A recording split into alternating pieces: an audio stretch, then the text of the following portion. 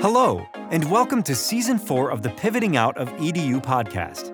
This is a podcast designed to provide you with the inspiration, confidence, and strategies for transitioning out of campus-based positions in education. Hosts, Drs. Jamie Hoffman and Tom Studdert, pivoted out of campus-based positions, hold senior-level positions in organizations, and love it. What started as an idea that they thought might benefit a few is clearly filling a need across the nation with education professionals during the Great Resignation.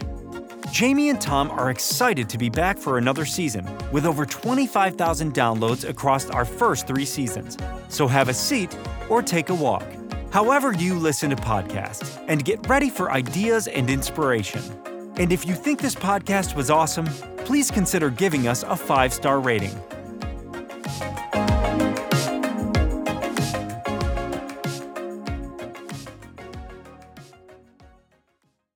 Hello and welcome to Pivoting Out of EDU. I'm Jamie Hoffman. And I'm Tom Studdert. And we are joined today by one of our fans. No, I'm just kidding. That's how she introduced herself. She is awesome and we are her fan as well. Although it just occurred to me that I should have clarified one element of the pronunciation of your last name. But Samantha Goldstein. You got it. I got it right. Because I was like, wait, it could be Stein, but Steen. Okay, perfect. Goldstein. I love your journey. I'm excited to learn about it. I'm going to let you share partly because I want to make sure, sometimes folks feel comfortable with sharing the company they're at. Sometimes they don't. But you have had the opportunity to work at Adjacent, it appears. And now you're sort of in ed. And so it's great. It's going to be wonderful to hear about kind of what motivated your movement and where you got started and all the things. So with that said, if you can get started by telling us, what did you do generally when you were what was your campus-based education experience? And tell us a bit about your journey. I mean, a lot of times we'll say, what are you doing now? But there's a few things that you've done and pivoted throughout the way. So we'd love to kind of get high-level overview of that as well. Absolutely. Thanks, Jamie. And thanks, Tom, for having me. I'm so delighted to be here at a state of the pod. So my friends call me Sam. You're welcome to call me Sam as well. I'm here in Chicago, and my journey has been over about 14, 15 years, either within higher education or adjacent to it. Like you said, Jamie, it's exactly right.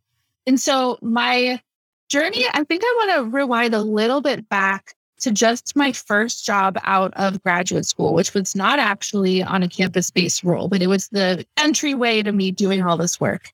So I worked for a company called EduVentures, and it was 2010. So to paint a picture for folks over 2010, peak of for-profit, and no universities were hiring at that point. So everybody finished our grad program with no jobs.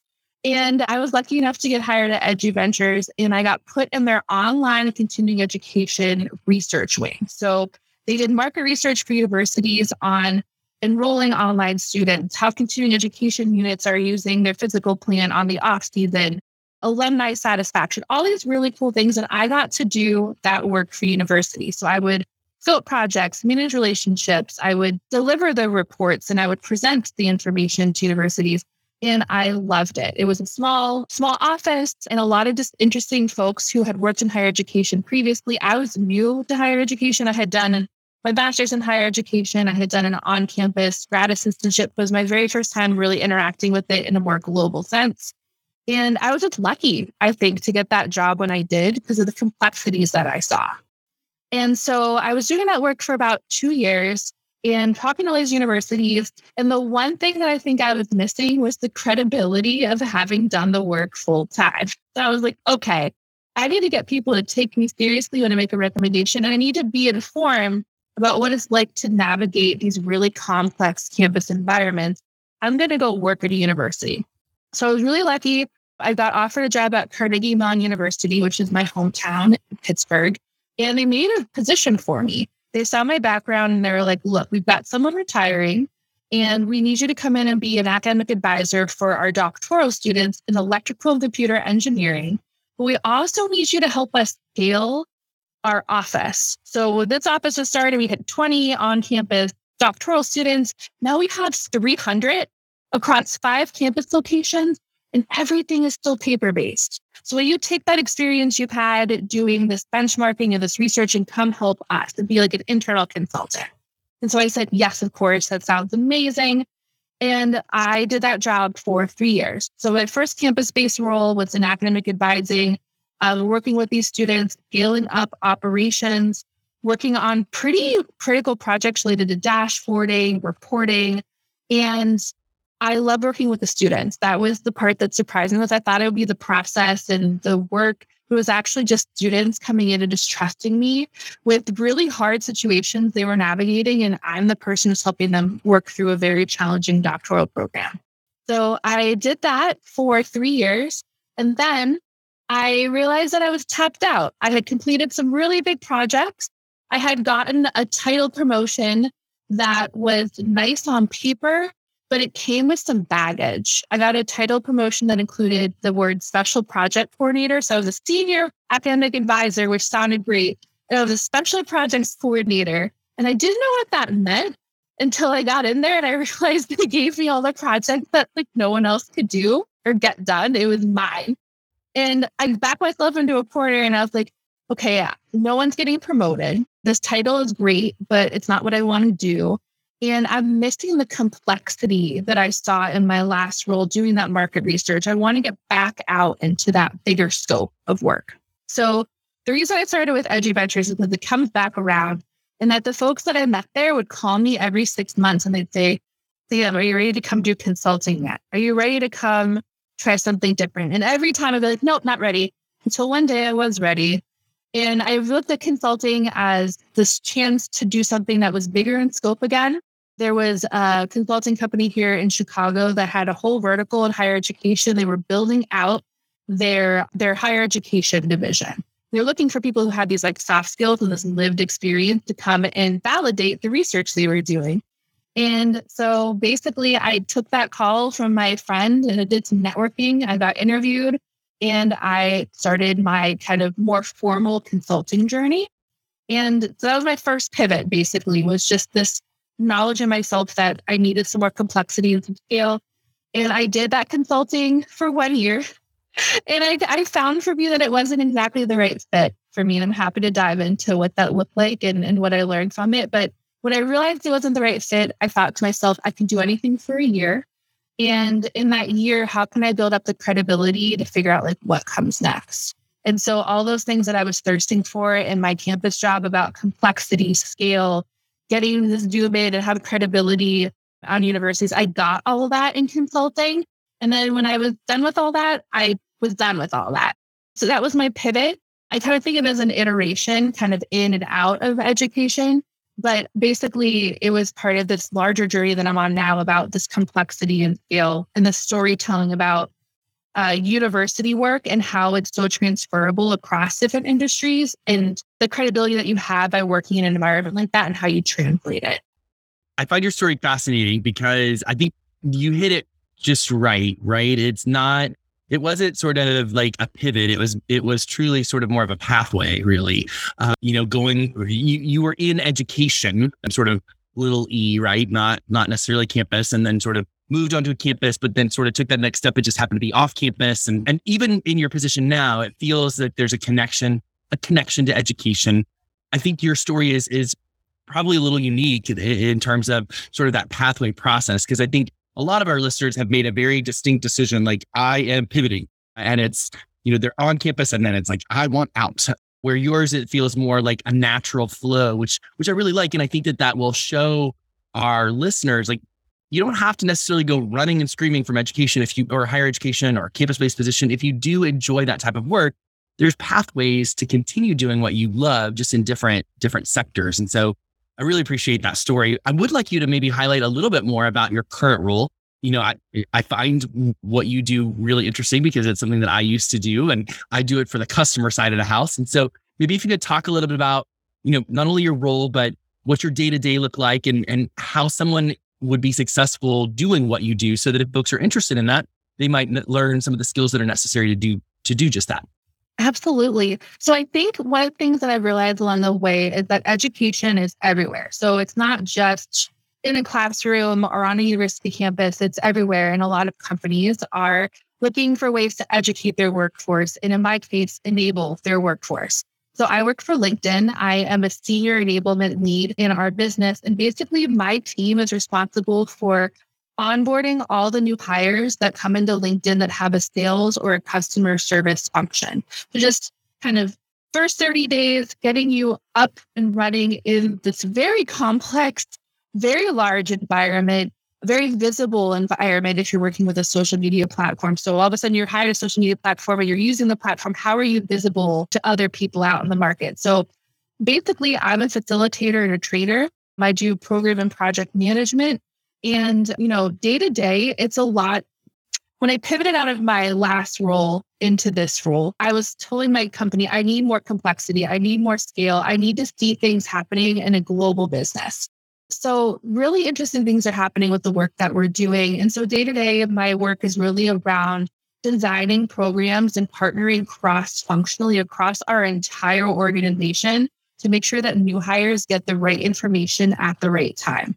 That includes working with our LSP partners, our lines of business, insight teams, data teams, leadership to basically distill everything down into something that's actually a manageable onboarding program.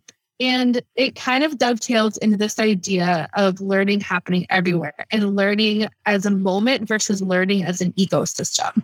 So we're working a lot right now on how do we create not just a program that onboards new hires, but an environment that onboards new hires successfully.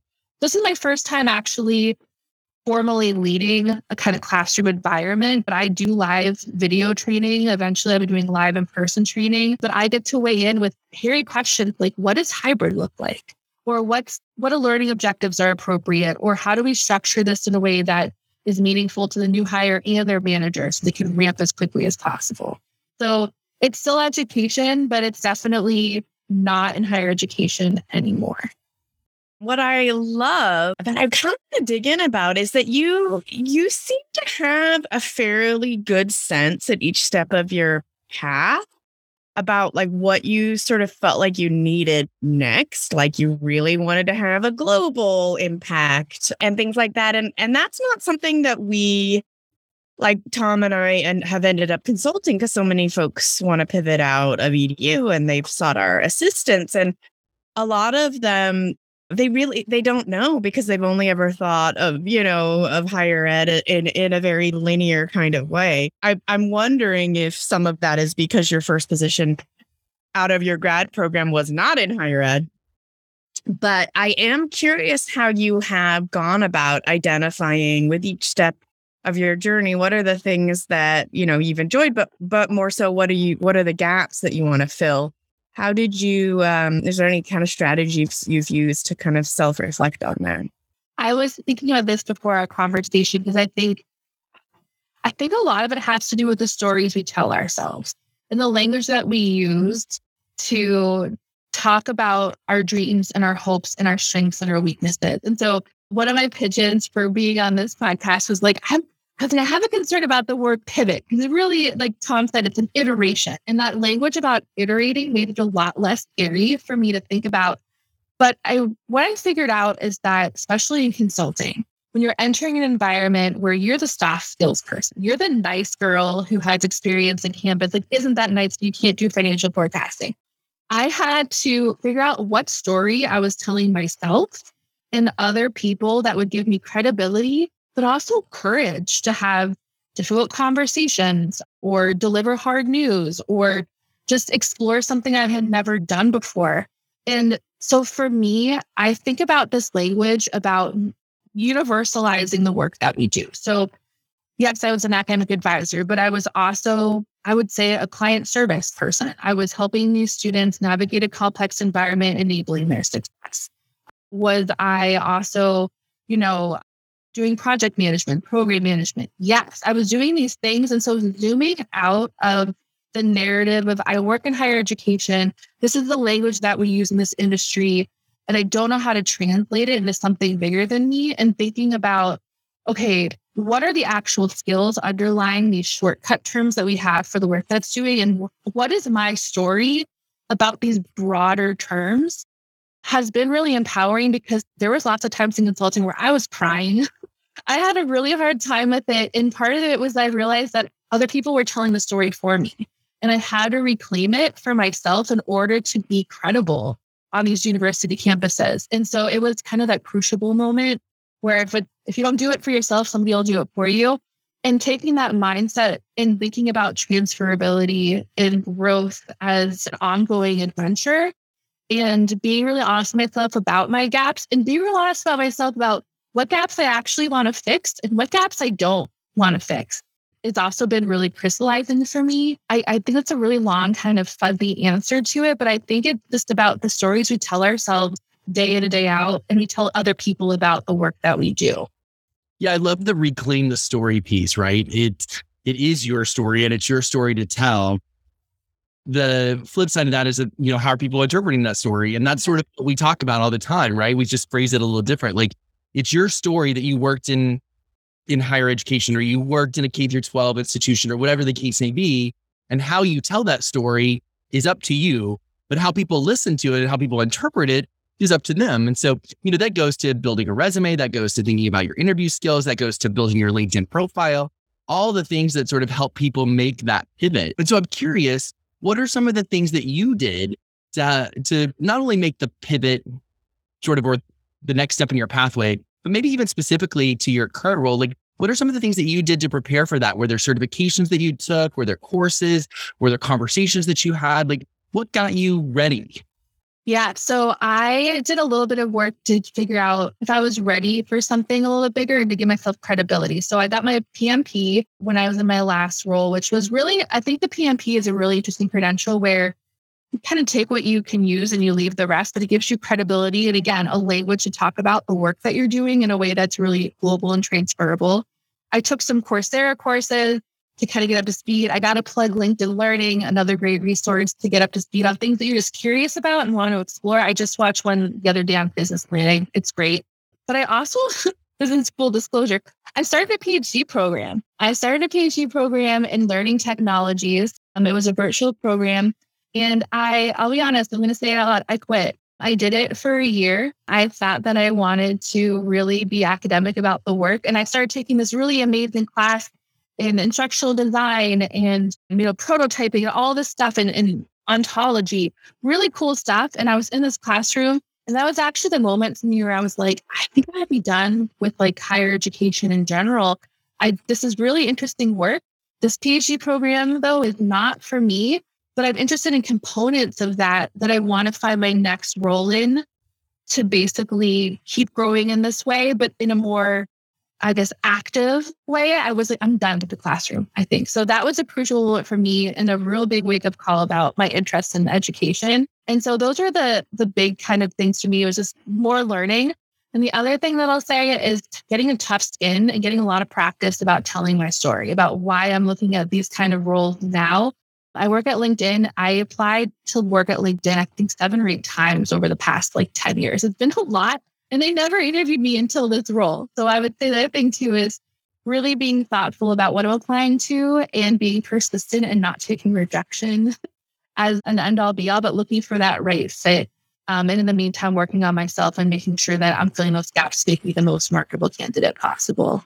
Yeah, I think what you just said there is really valuable for our listeners. I hear a lot of people coming to Jamie and I for consulting work, and they will say, I've applied for 100 roles and I haven't heard anything. And I was like, then apply for 100 more, because at the end of the day, you sort of have a hill to climb a little bit more than maybe another applicant who's already in the field. You're applying for customer success manager and you're applying against customer success managers.